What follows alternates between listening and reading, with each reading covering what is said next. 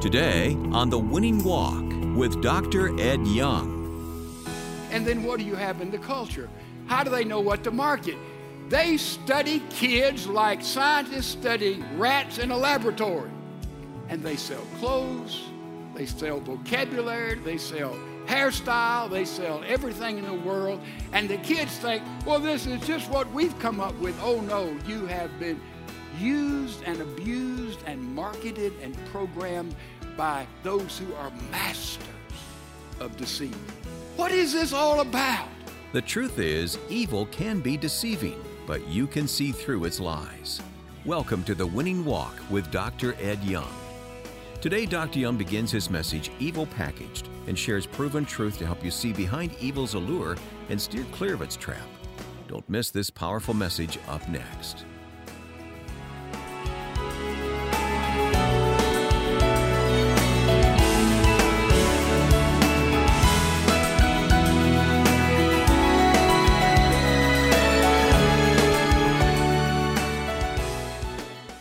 Now, here's Dr. Ed Young with today's message, Evil Packaged. Victory is ours, but in the meantime, we've got a problem. And we've discovered that our problem is evil. If you were here in our study last week, we talked about evil. We asked the question, what is evil? Most people can't answer that question. It's a very difficult question to answer. We decided when something is complete and whole, W-H-O-L-E, if it gets a hole in it, that hole makes it impure and imperfect, and that hole itself is evil. Therefore, evil is best depicted as darkness. You don't turn on darkness. Darkness is the absence of light. And we said our world is infected seriously with evil in any direction you point. Then we asked the question, not only what is evil, but where did evil come from? We came to a decision about that. How did that snake get in the garden? We discovered the answer to that. And then we talked about what does evil look like? What is the face of evil? When you face evil, how do you know it? How will you recognize it? And we decided that if evil came in a red suit and a pitchfork and horns, we'd say, look out for that guy. But that's not the way evil comes. Evil comes in beauty and charm and culture and erudition and fun and light. That's how evil masquerades himself, or that's how evil parades themselves. And so I thought as we dealt with evil, and we will for the next few weeks, we'd go back and just read a very familiar passage of Scripture that most of us have read. I've read it hundreds of times, but it always speaks. It always speaks. Genesis chapter 3. By the way, before you came to church today, did you pray a little prayer, Lord, speak to me today?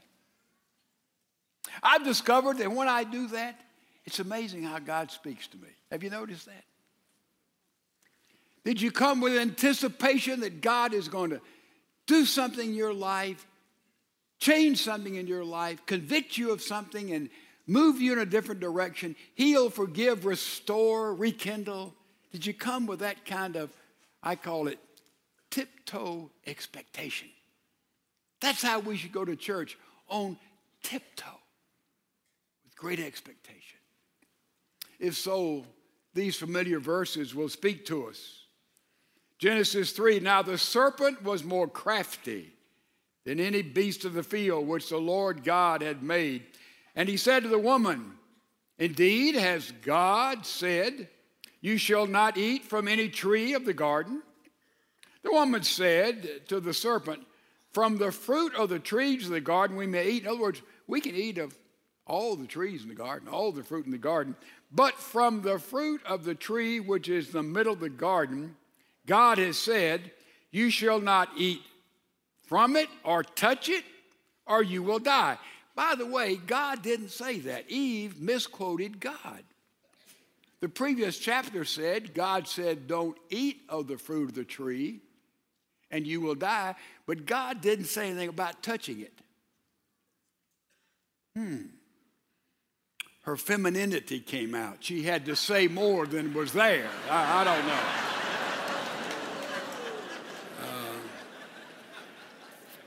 Or touch it or you will die. The serpent said to the woman, you surely will not die. For God knows that in the day you eat from it, your eyes will be opened, and you will be like God, knowing good and evil. And we decided that everybody here would have fallen with that same kind of temptation brought before you and me. Oh, yeah.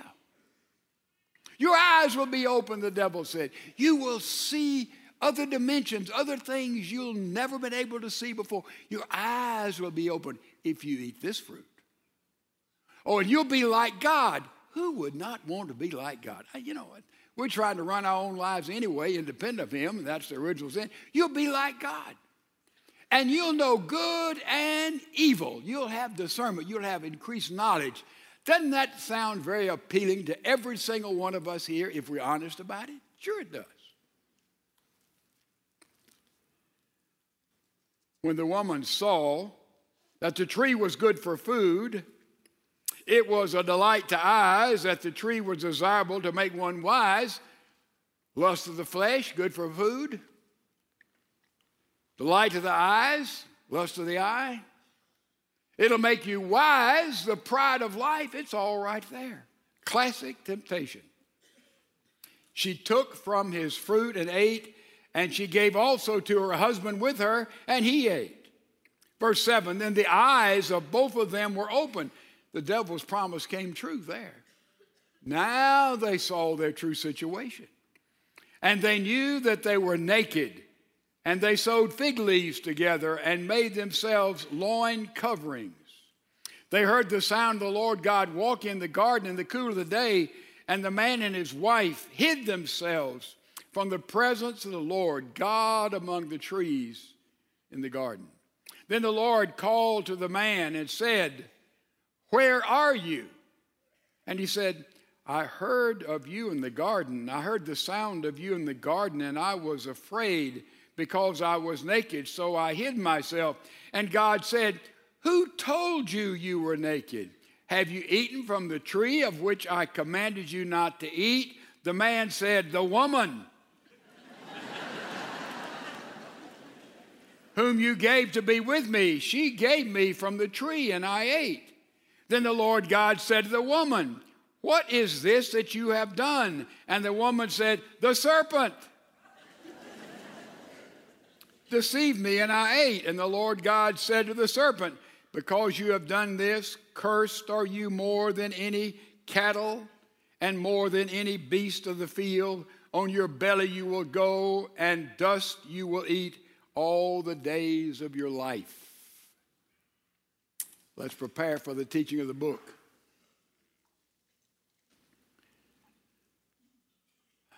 Father, give us attentive mind, open hearts to your truth. And may we not just hear, but may we apply it. And Lord, by the power of your Spirit, make those changes that we desperately need to make in so many areas of our personality. You speak, O Lord, is our prayer in Jesus' name. Amen. A contractor had the opportunity of a lifetime. He was asked to bid on a multi-million-dollar project. If he were low bidder, he'd get the job. It would just give him security for at least 3 or 4 years. He worked very carefully through the long, lengthy bid.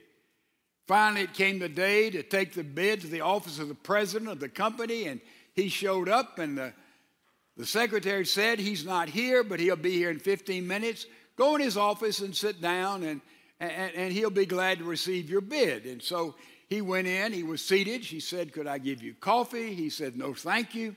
She closed the door and left him alone. He said, well, she said, make myself at home. So he began to walk around, beautiful mahogany desk, and he looked on the desk, and there were the stack of bids from other contractors. On the top, he noticed the name of the contractor that was his number one competition getting this gigantic job.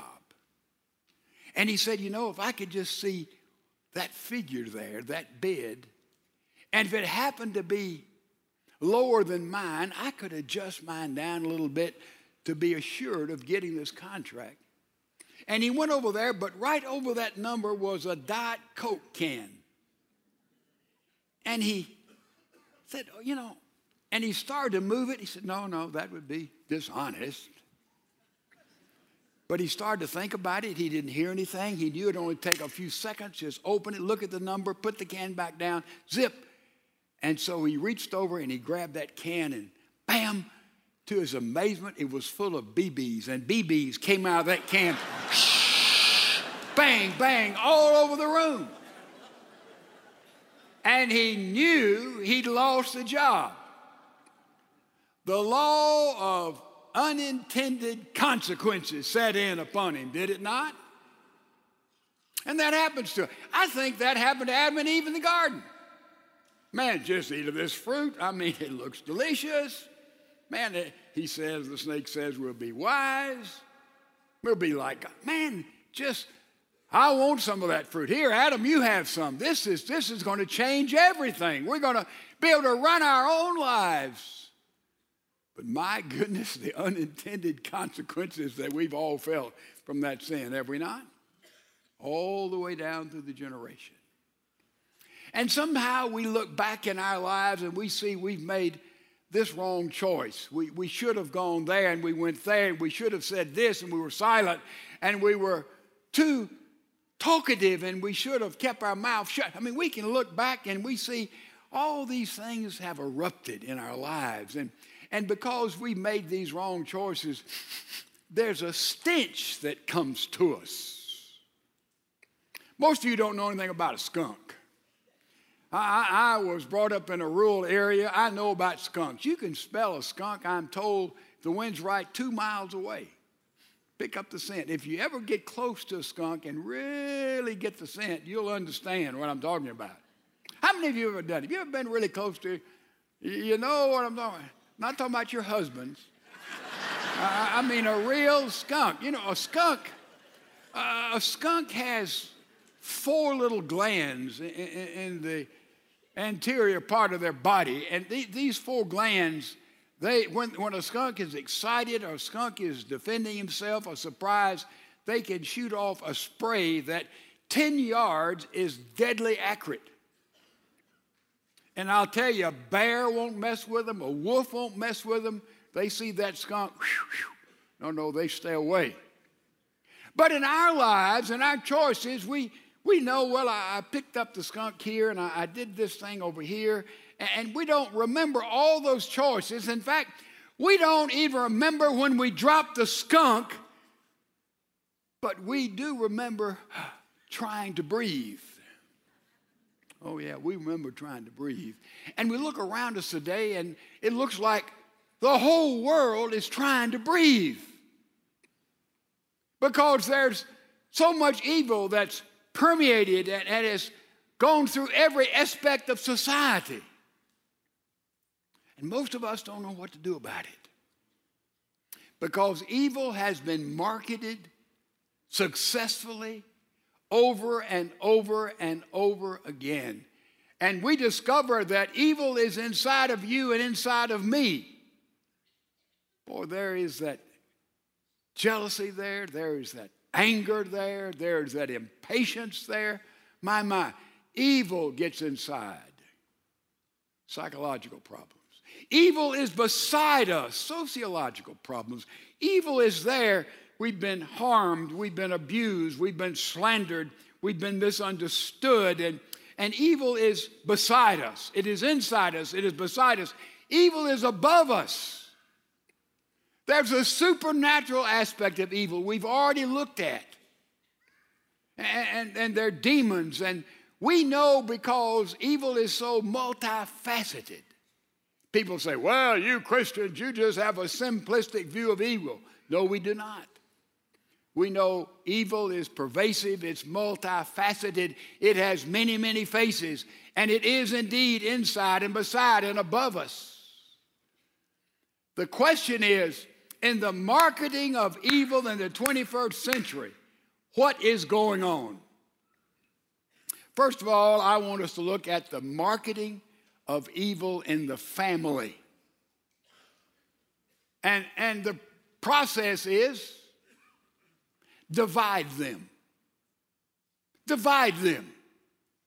Divide a family. Look at the story in Genesis that we read. In the last few verses there, in fact, the last verse of chapter 2, you got that formula for marriage: leave, cleave, one flesh, no shame. Repeated in the New Testament. That's the formula, isn't it? Leave all others, cleave, super glue one another, one flesh, intimacy, no shame. You see, long as there was unity, Adam and Eve, no shame. But look, when there came division, the woman, the man, the serpent. They became shame when they sinned and they hid in the garden. Who told you you were naked, said God. You'd never been ashamed before. You see, when there is division, there is shame. When there is unity, there is no shame. And so we see how evil has been marketed in the family to cause division between man and woman and parents and children. Division comes in the family. This is the working of the evil one. And particularly we look in the area of the marketing of evil to our children and to our grandkids. It is deadly. Deadly. I want you to look at 5 corporations that you're familiar with. They're on your screen. These 5 corporations are big international conglomerates, powerful.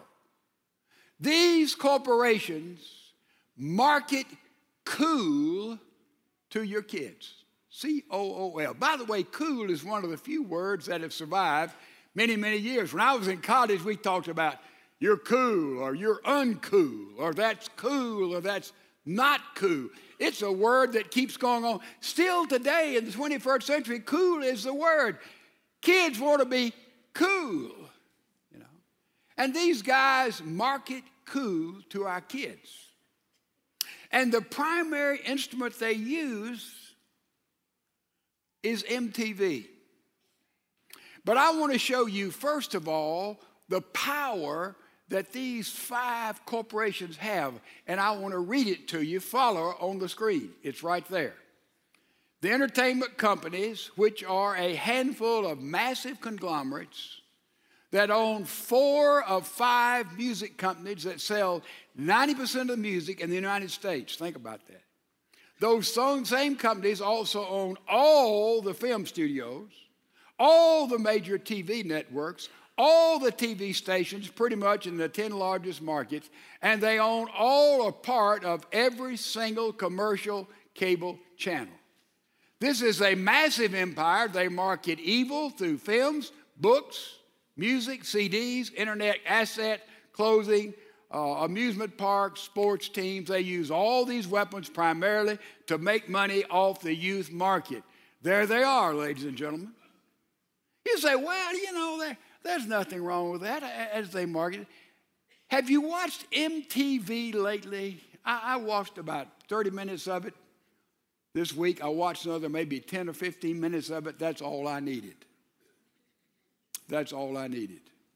If you haven't had that tragic experience, you need to. MTV is a total commercial. Everything about it is commercial. This film, this music, this look, this dress, this vocabulary. And the 2 kids they caricature, though they're not in personalities, but they keep displaying these 2 types of caricatures as sort of the role model for young teenagers all the way up to older teenagers. First is the mook, M-O-O-K. Never heard of the mook. Now, the mook is not a person, but it's sort of the ideal teenager, the mook.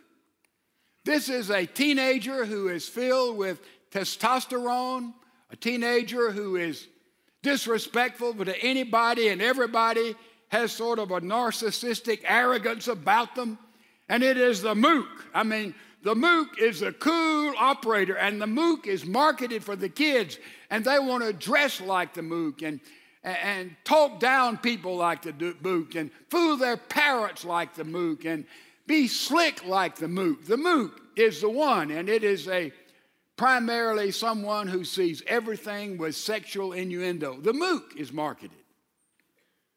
That's the guys. What about the gal? It's the midriff.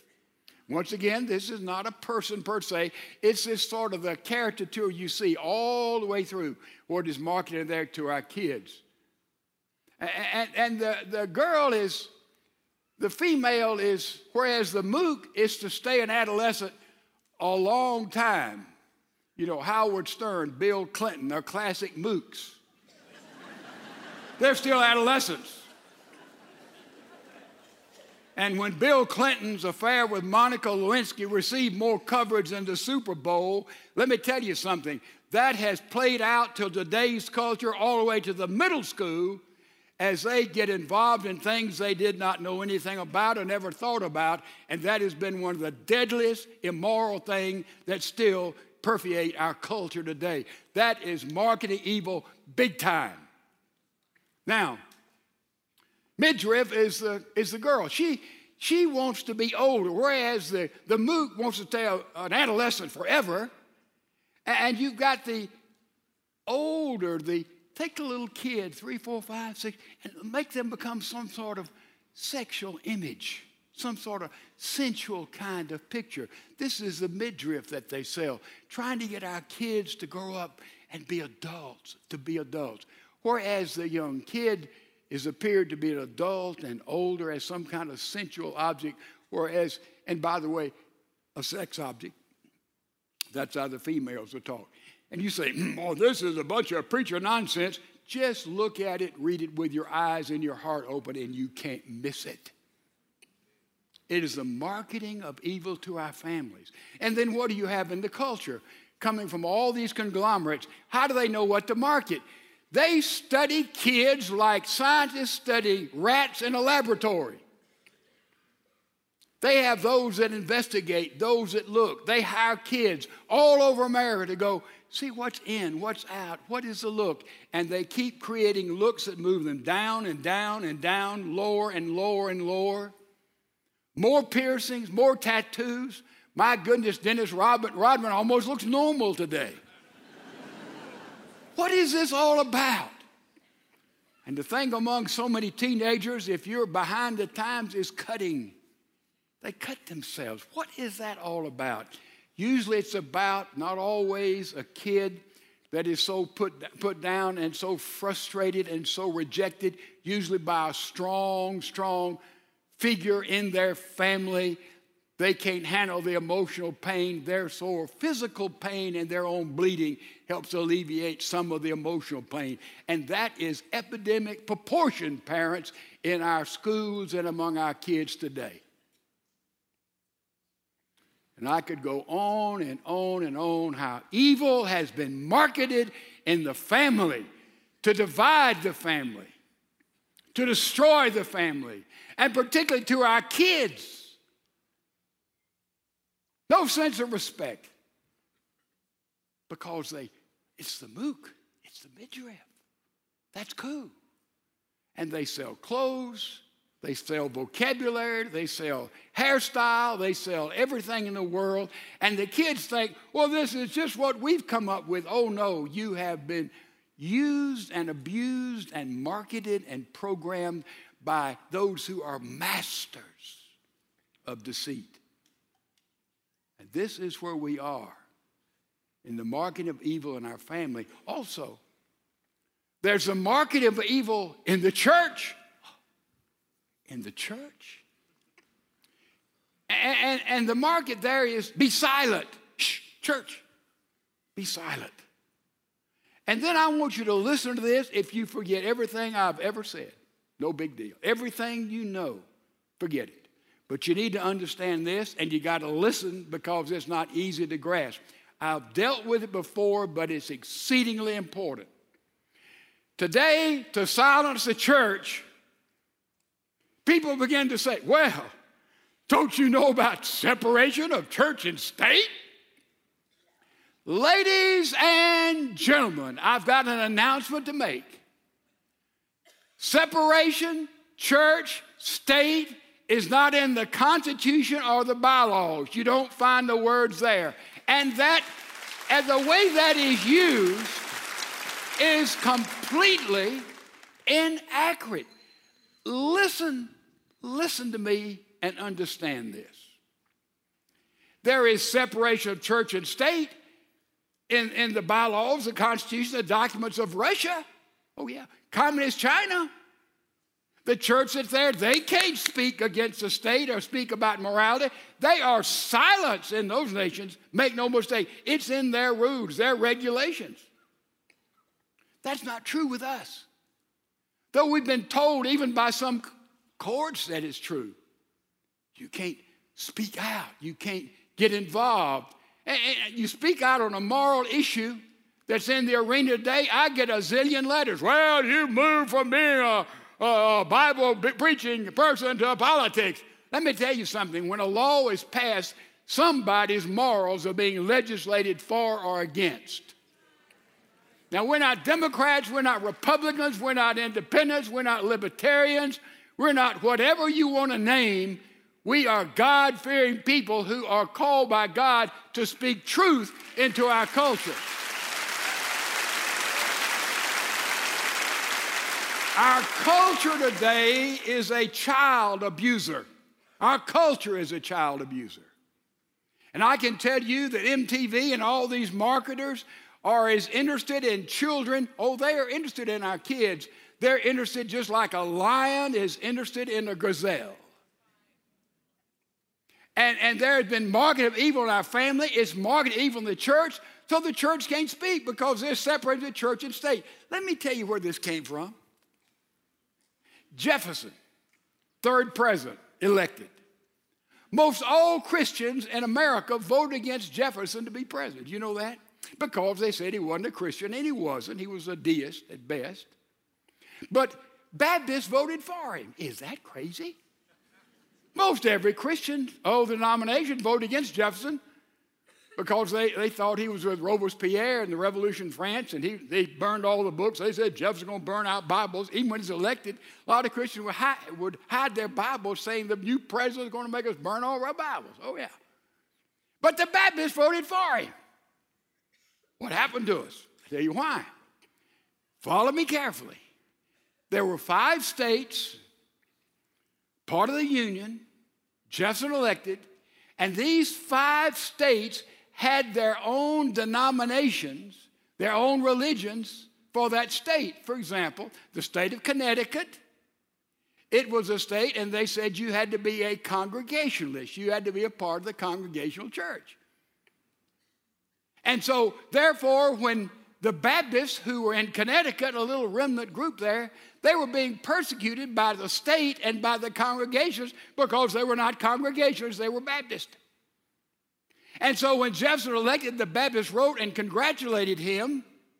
And the Baptists said, will you help us? We're under persecution because we're Baptists and not Congregationalists. And Jefferson wrote back, thanked them for their support, and said, I wish there were a wall of separation. I'm paraphrasing. I've read all these letters time and time again. Looked at the Federalist Papers who explained it a little clearer. But anyway, he says, I wish there were a wall of separation between the church and the state, i.e. Connecticut, and the Baptist church and the Congregational church. So as in the federal government doesn't say you have to be a part of this religion or this denomination.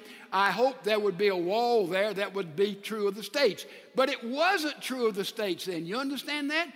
Many states, 5 of them, had their own denominations, and they said, you have to be a part of this denomination. The Baptists are saying, we want to have freedom where the state doesn't impose religion on us. And says just like it is in the United States of America. And they have the idea that somehow this teaches that the church can't speak to the state. Have you ever been to Washington? Have you ever looked at a dollar bill? Have you ever looked on the side of the Supreme Court building? Ever looked inside the Supreme Court building? You have scripture and words and references to God and Christ and the commandment all over who we are. We are a Judeo-Christian nation. Even when Jefferson were president, the Congress raised money to send thousands of Bibles and have them distributed in America, the U.S. Congress. Also, they even sent missionaries to go to Native Americans to seek the winning of Christ, funded by the U.S. Congress. So they had in almost every house of government there, from the House of Representatives to the Supreme Court building itself, they had Christian worship services every single Sunday. Does it sound like there was any intention to keep the state separate from the church? Absolutely not. The state cannot dictate to us how we are to worship, but as free men and women from the walk of God, we can certainly speak God's truth and God's word to the state. That is a part of why we're Americans.